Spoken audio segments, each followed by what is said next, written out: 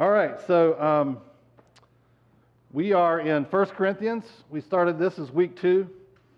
We started this last week, plus a little preamble before that. So you can go ahead and turn there to chapter 1 in your Bibles, or if you want to just use my sermon notes, the same thing I've got sitting here. There's some printed out on the back of the room there on the table, and also online there's a link in the description of the video, and you can click on it and find the same notes, all right? So however you like to roll during sermon time, it's up to you, right? So we are still on the topic of division in the church in 1 Corinthians, okay? And in some ways, you know, it's the background of the whole book, okay? But it's really focused on by Paul at the beginning of his letter, the first 4 chapters, okay?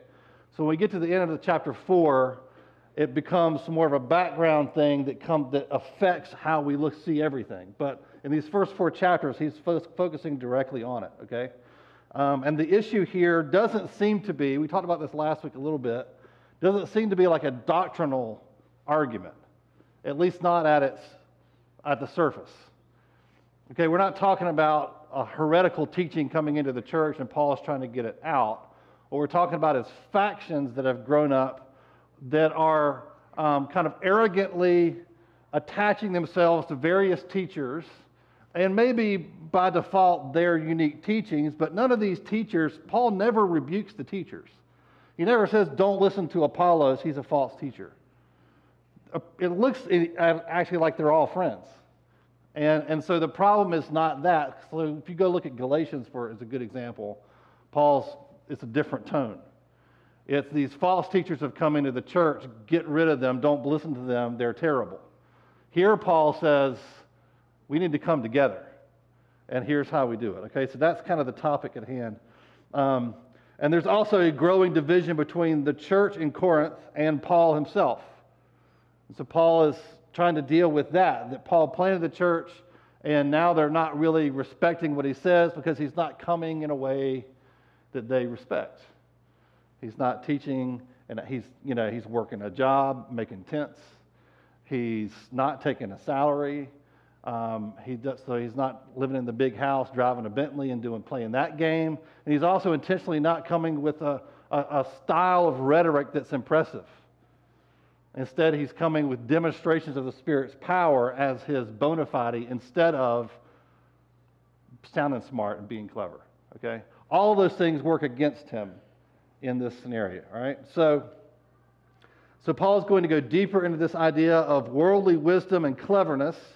We talked about the Greek word Sophia versus true spiritual wisdom that comes from God. He's going to compare the two together.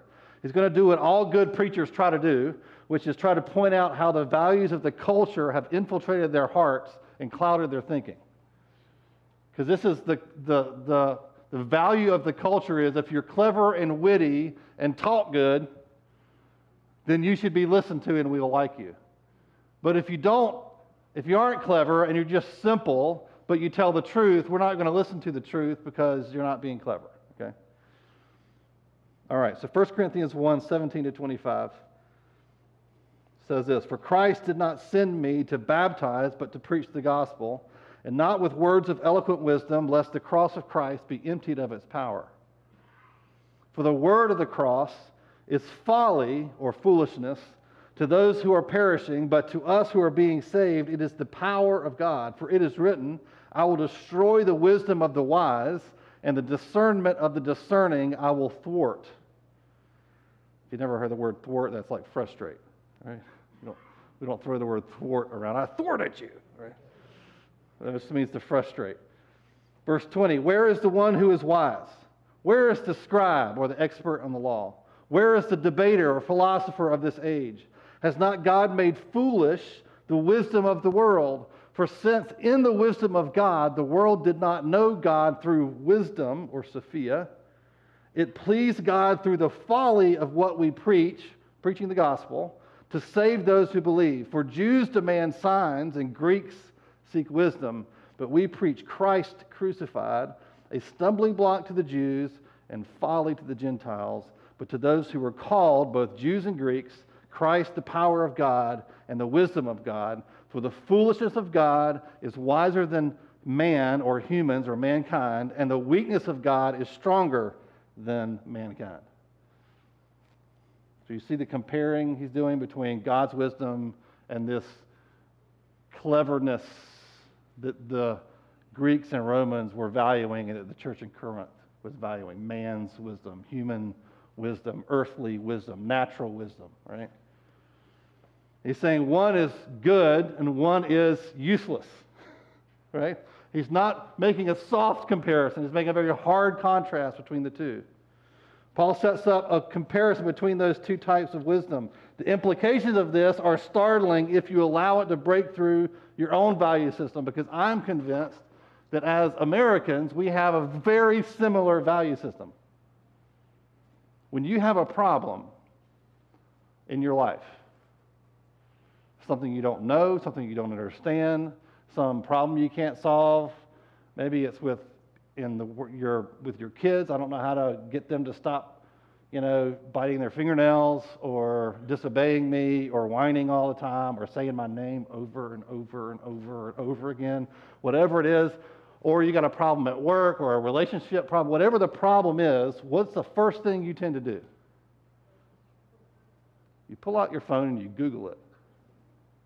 Because you think the problem is your lack of knowledge. And what you really need is more information. And so you Google it. You don't ask an experienced parent who's sitting within like 10 feet of you right now, hey, how did you get your kids to do this or that? Or when you have these friendship problems, what did you do? Because you think your problem is a lack of information, a lack of knowledge. And so you have the world's knowledge in your pocket, and so you look to that. And then you get frustrated.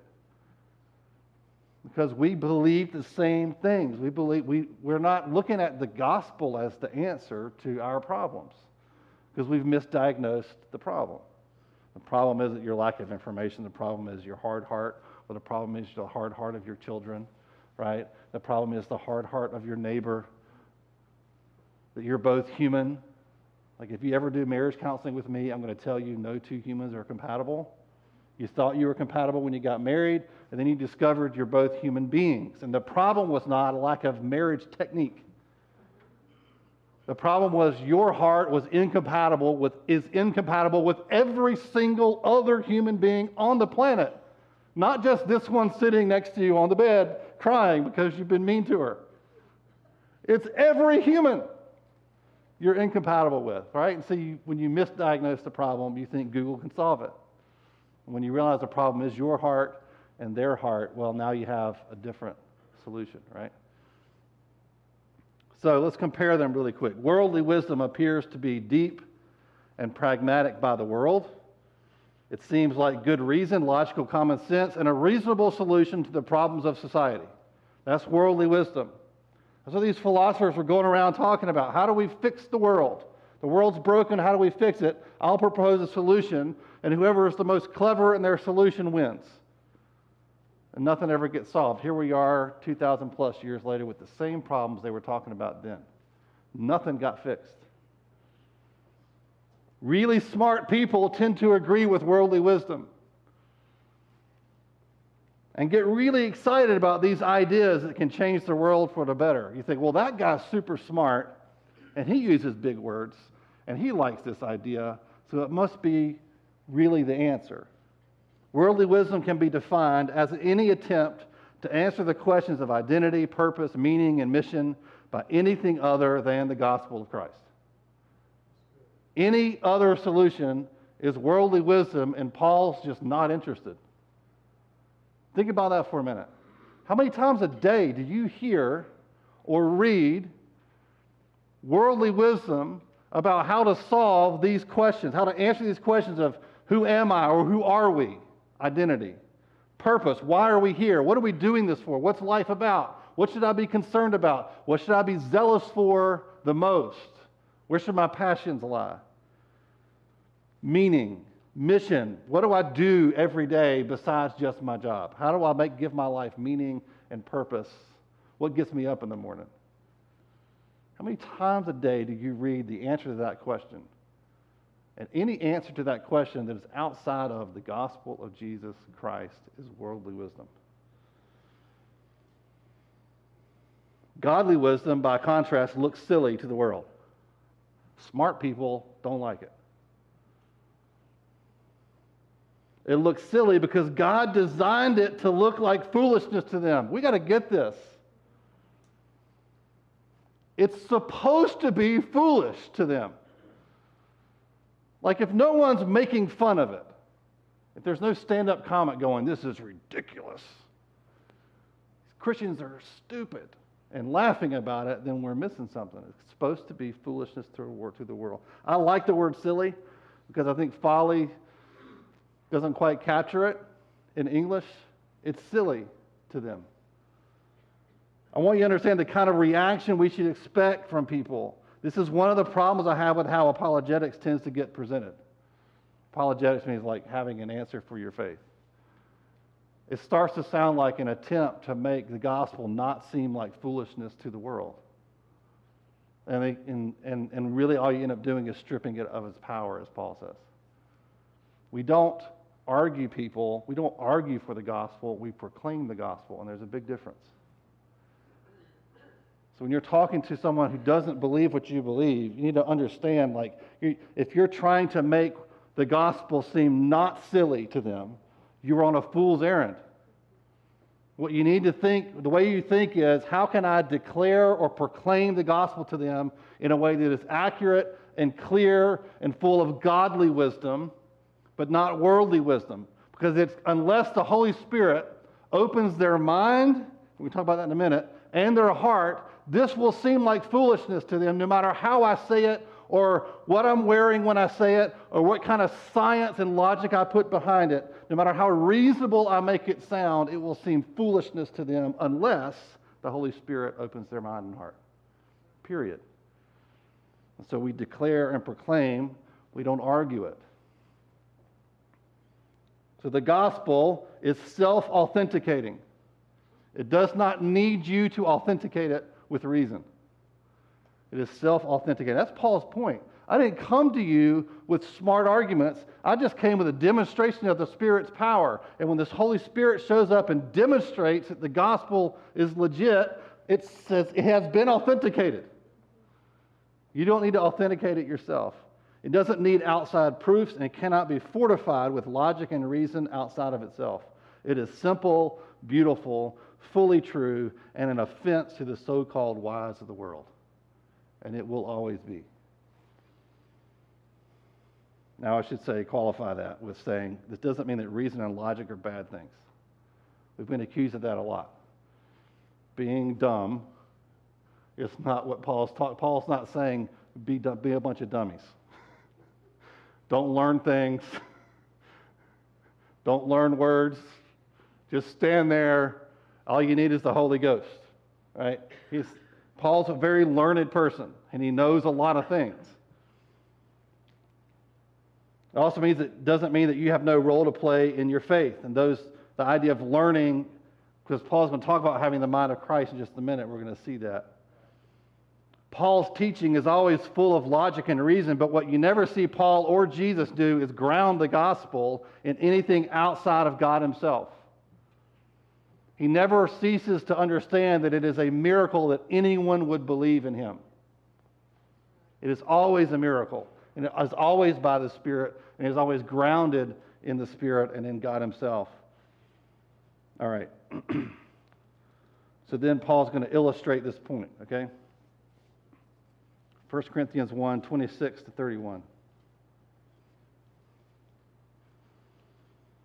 He says, "For consider your calling, brothers and sisters. Not many of you were wise according to worldly standards. Not many were powerful. Not many were of noble birth. But God chose what is foolish in the world to shame the wise. God chose what is weak in the world to shame the strong. God chose," he keeps repeating, God chose. "God chose what is low and despised in the world, even things that are not, to bring nothing to nothing things that are, so that no human being might boast in the presence of God. And because of him, you are in Christ Jesus, who became to us wisdom from God, righteousness and sanctification and redemption, so that, as it is written, let the one who boasts boast in the Lord. I love this because Paul's first illustration of his point is the people he's talking to that are being arrogant and puffed up about their own spirituality. He says, you were nothing. You're the foolish thing God chose to confound the wise of the world. Look at yourselves, right? He's like, have you forgotten where you came from? Before you were rescued by the Holy Spirit, you were not highborn, you were not wise by the world's standard, you were not rich, you were not of the right family in the right station in life. You didn't qualify to meet the standard that you're now trying to impose.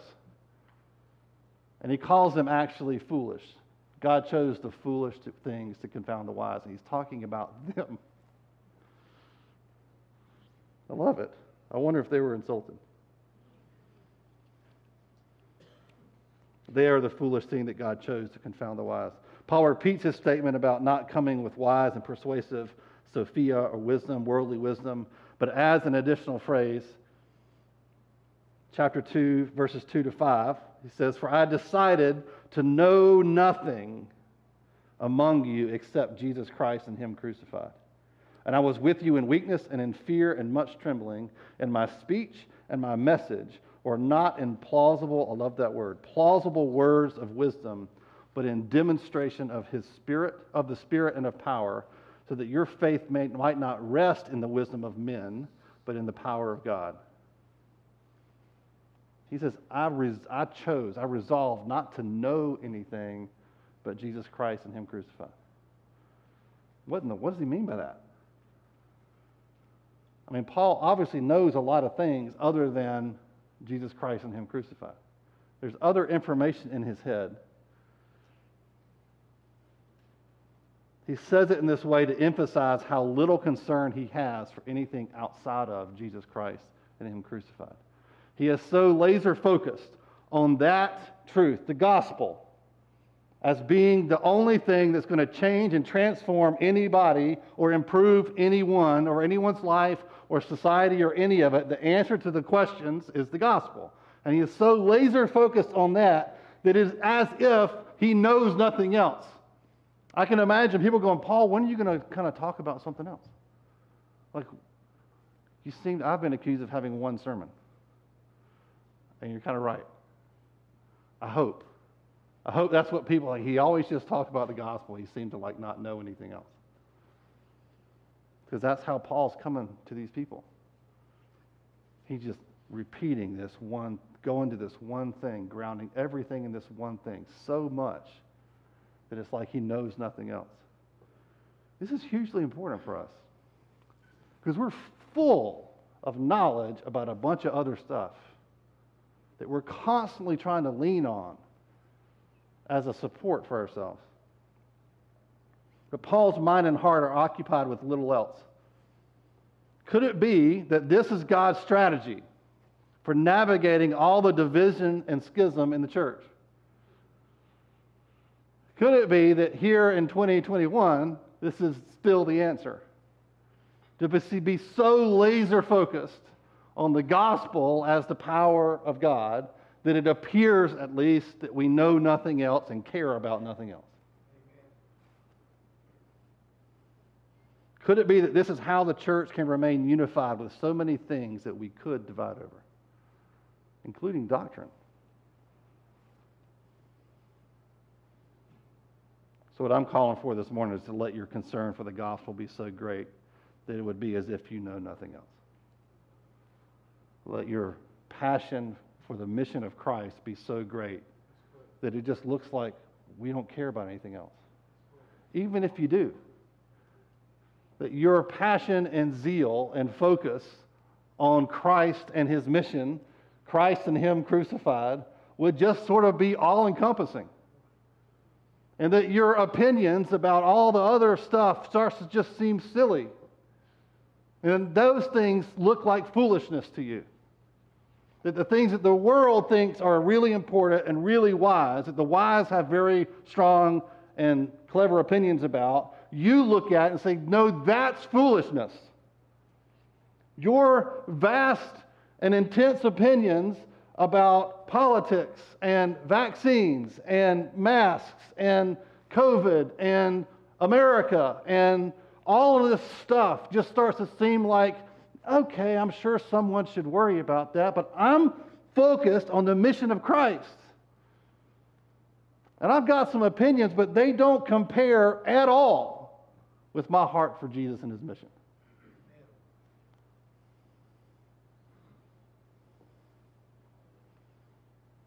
I think this is why you don't get a lot of those kinds of things in Scripture. I mean, I can imagine Peter having some opinions about what Israel should do, what Jerusalem should be doing, and what Rome should not be doing. And I can imagine him sitting around and, I don't know, not eating pork and whatever he ate and complaining about it from time to time. But what you don't see is Peter writing letters to churches rebuking them for not having his opinion. You don't see Paul doing it either. I think this is wise. They just didn't have time for it. Because they were so busy focused on Jesus Christ and him crucified. That even from our perspective 2,000 years later, it seems like they didn't know anything else. So up until now, Paul has been contrasting human wisdom with God's wisdom as though they are essentially on a level playing field. But this next section is where godly wisdom sort of leaves human wisdom in the dust, because he starts talking about the benefits of godly wisdom. The benefits, like what it does for you and why, like what it gives you access to. He says in verse 6 through 9, he says, "Yet among the mature we do impart wisdom. Although it is not a wisdom of this age or of the rulers of this age who are doomed to pass away." Let those words hit you upside the head right now. The rulers of this age. List them off in your head. I'm not going to do it for you. It will get me in trouble. Just list off all the rulers of this age, the good ones and the bad ones, all over the world. They are doomed to pass away. But we impart a secret and hidden wisdom of God, which God decreed before the ages for our glory. That's an astounding sentence. Not just for his glory, but for ours. None of the rulers of this age understood this, for if they had, they would not have crucified the Lord of glory. But as it is written, what no eye has seen, nor ear heard, nor the heart of man imagined, what God has prepared for those who love him. So the reason that God's wisdom is foolish to the world is that what God has planned for his family is simply too great and too wonderful for them to comprehend. It is beyond imagination what he has planned for you. It is inaccessible to the human imagination. They cannot see it. So when they see it in the gospel, they go, that's insane. That's foolish. That's silly. That's pie in the sky. I guess if you need that to get through the day, if you need that crutch, I just don't need it. No, you just lack imagination. It cannot be accessed by even the greatest human wisdom. The smartest people on the planet, the greatest leaders, the greatest minds cannot access what God is going to give you by his wisdom and by his Spirit. So how do you get it? Well, he's going to tell you, verse 10. These things that God has revealed to us through the Spirit, for the Spirit searches everything, even the depths of God. For who knows a person's thoughts except the spirit of that person which is in him? So also, no one comprehends the thoughts of God except the Spirit of God. Now we have received not the spirit of the world, but the Spirit who is from God, that he might understand that the things freely given to us by God. And we impart this in words, not taught by human wisdom, but taught by the Spirit, interpreting spiritual truths to those who are spiritual. The natural person does not accept the things of the Spirit of God, for they are folly to him. He is not able to understand them because they are spiritually discerned. The spiritual person judges or discerns all things, but is himself to be judged or discerned by no one. For who has understood the mind of the Lord so as to instruct him? But we have the mind of Christ. Now, there's a mouthful. So let me help you. First, in verses 10 to 13, he just says, just like no one truly knows the inner thoughts and feelings but you, like you, what you're actually thinking, I don't know unless you tell me. And even then, I don't really know. Only you know the secret thoughts in going through your head. The same is true of God. But who does know the secret thoughts going through God's head? The Holy Spirit. He says the Spirit searches the depths of God. He knows everything that God is thinking because he is one with God. Right? Gets back to our doctrine of the Trinity. What God knows, the Spirit knows. And where is the Holy Spirit if you're a Christian? He's in you. Woohoo! So the one who knows all of God's thoughts and feelings also is in you. And he's willing to, he's happy to let you know what God is thinking. That's pretty cool. That's pretty amazing. Now, the flip side of that is the Holy Spirit also has searched the depths of you. You are exposed, fully and totally exposed. So the thoughts and feelings of God himself are in you because his Spirit in you is in you. This is what Paul in other places calls, we're unified with Christ. You're just like melded together. You can't be separated, can't be unwound from each other. It's the picture of marriage completed between Christ and you. You're just one. You're unified with Christ. You died with him. When he died, you died. When he raised, you raised. And when he was seated next to the Father in heaven, you were seated there. You're with him right now, and he's with you. There is no separating the two of you, period. This is why Paul can say you have the mind of Christ. But then in verse 14, he talks about the natural person.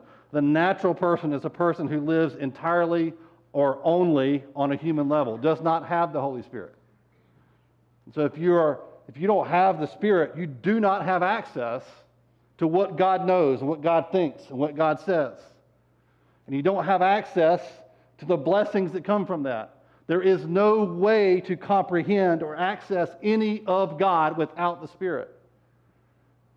There's no way to climb over the fence into heaven, as they say. It is impenetrable. It is inaccessible by you completely. You can come to meetings. You can sit in the room. You can listen to sermons. You can even pray. And you can do stuff. But if God doesn't open the door, if you don't have the Spirit, you don't have access. You must be a Christian to be a Christian. God has to do it. Right? You can enjoy lots of people want to enjoy the benefits of the church without being a Christian. And you ultimately just can't. Verses 15 to 16 are hard to understand if you take them out of their context, as many throughout church history have. So the word there for judge or discern is a word that Paul never uses in any of his other writings, which is kind of interesting. He only uses it here. Probably this is a word that the Corinthians were using a lot as kind of like a buzzword or an insider word. And Paul's taking it to kind of use in his argument against them. Basically what he's saying here, and I have a long extended quote here from Gordon Fee, but I just couldn't figure out how to say it better than him, so I'm just going to quote him. He says, the person lacking the Spirit cannot discern what God is doing. The one with the Spirit is able to do so because of the Spirit. Therefore, the one without the Spirit cannot examine or make judgments on the person with the Spirit. It's unassailable. It's ununderstandable by someone who doesn't have the Holy Spirit. In its first instance, this simply means that the person who belongs to this age is not in a position to judge as foolish the person who belongs to the age to come. It has truly been said that the profane person cannot understand holiness, but the holy person can well understand the depths of evil. The one whose life has been invaded by the Spirit of God has the capacity to discern all things, including those without the Spirit, but the inverse is not possible. And how often do we see people without the Spirit, people in the world, trying to stand in judgment over the church? And they can't. They can't even comprehend what we're doing here. That's Paul's point. He's probably also defending himself a little bit here, saying, who are you to judge me? That's probably part of that is where he's going to go next. Okay, so he's setting that up. But the main point is, if you don't have the Spirit, you can't judge someone who does. So through the gospel, we can be unified with Christ by being indwelled by the Spirit, which allows us to live as we are created to live, the purpose of which is to know the mind and heart of God. So think about this for a minute. You have the mind of Christ. And what does the mind of Christ know? He knows everything. I think this is amazing. And that mind, that's in you. If you're a follower of Jesus, you've got the mind of Christ there. And all you got to do is get submitted to it and listen to it. This means a lot. For one, it means that the more mature you get in God, the more submitted to the Spirit you get, the more submitted to the mind of Christ you get, the more we should agree. Think about that. Imagine heaven where we're all kind of finished there, fully mind melded with Christ. Will there ever be a disagreement? No. And you won't have to look up some weird study on the internet to agree on it. No emails required. You just will agree. Why? Because you both know perfectly exactly what Jesus thinks. And there will be no temptation to disagree with him. We will think what he thinks. We'll believe what he believes. We'll say what he says. We'll confess what he confesses. But we should be growing that way now. I think one application of this might be that if you find yourself in constant contention with your opinions, with the people, with the good Christian believers around you, there's a problem. Somebody's wrong. Somebody's right. I want to be careful when we start talking about unity that we don't start becoming relativistic, like everybody's right. But if there's a mind of Christ, and he's the final decider, right? So this means that contention is not just saying, well, we won't talk about that. There's something that we need to be personally zealous for, which is I want to actually have the mind of Christ, be so submitted to him that I find myself in unity, not just because I'm agreeing not to talk about things, but because my heart and my mind are united with him so perfectly that I find myself in agreement with people. Start with marriage. Just start with your marriage. Everything shouldn't be a fight. As you grow together, you should fight and disagree less and less. I'm not saying you never fight, never disagree. Again, remember last week we talked about we're not after homogeny. Everybody thinks the same. You have to always think the same way. That's weird. That becomes cultish. That's not what Paul's looking for. However, why don't we just take this mind of Christ thing seriously? And start asking the question, Jesus, what do you think? Not Google, tell me what the world thinks. But Jesus, what do you think? Help me to understand. And why am I being contentious with my wife or my spouse? Are we seeking after you, after the same things or not? That becomes an important question.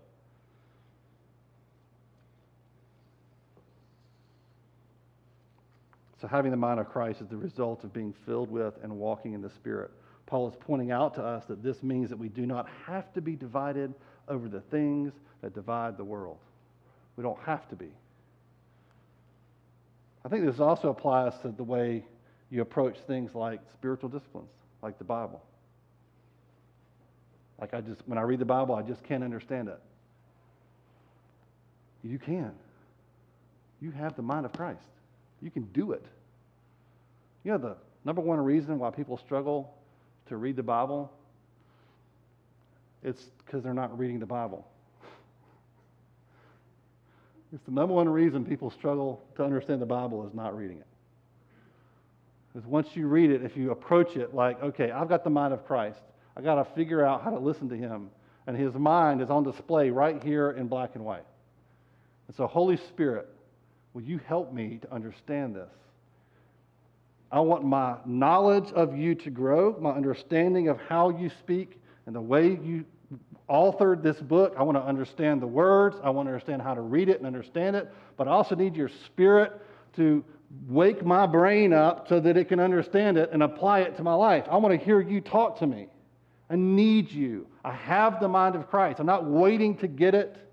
I have it. That's what Paul says. We have the mind of Christ. You possess it right now. And a lot of times it's a faith issue because you look at yourself naturally and you go, well, I'm not a reader. I didn't do well in school. And you stack up all these natural reasons why you can't understand the Bible. And then you never include the one thing that trumps all your reasons why you can't, which is you have the Holy Spirit. You have the mind of Christ. He wrote it. That goes on the other side of the scale and it drops it every time. Well, I just don't know how to be a good dad because I didn't have a good dad. And I got an anger problem and tend to be selfish and oblivious, or I'm not very good, I'm emotionally unintelligent. Whatever it is. All your reasons why you can't do this. And you don't ever include in your list of evidences why not, the one biggest reason why yes, which is I have the mind of Christ.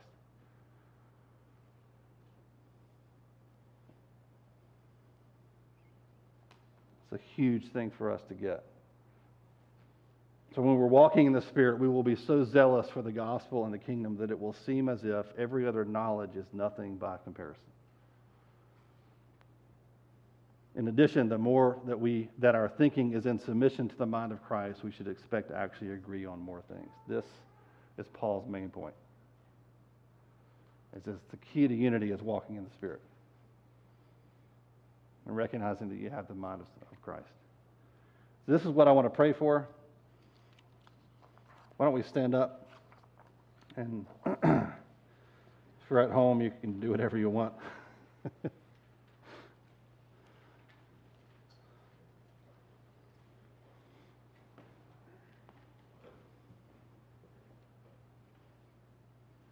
Lord, I just thank you for making it possible for a bunch of incompatible humans to be in unity together. It doesn't require us to lose our personalities or lose ourselves in the process. Simply walking by the Spirit, having your mind within us is all we need.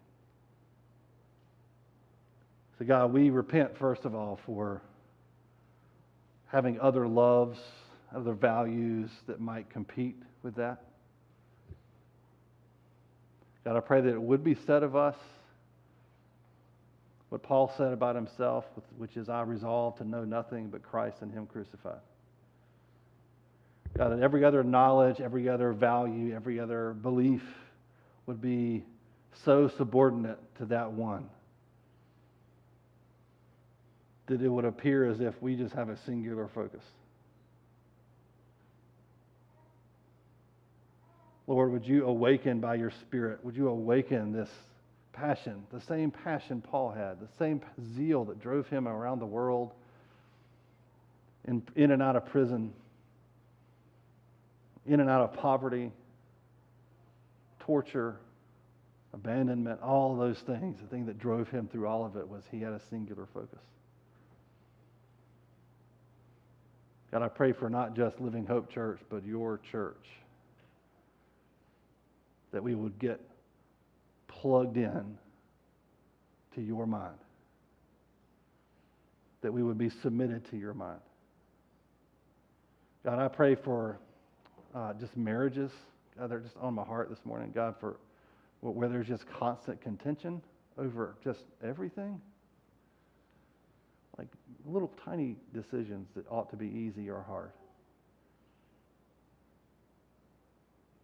Would you bring submission to your mind in those marriages?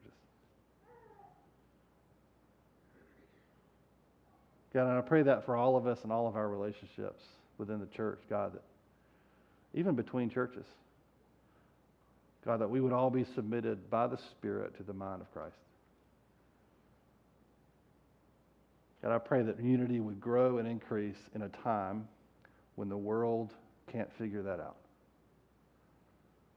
The world becomes more and more and more divided down to the point of the individual. God, I pray that your church in this nation would grow more and more unified, not around a common worldly wisdom, but around a common spirit, the Spirit of Christ. God, that this would be the thing that marks us for the next century as a church, is deep, profound, miraculous unity. God, I pray that you'd bless us with that in this church. And thank you for preserving it so well in the last few years. God, we're so grateful. In the name of Jesus. Amen.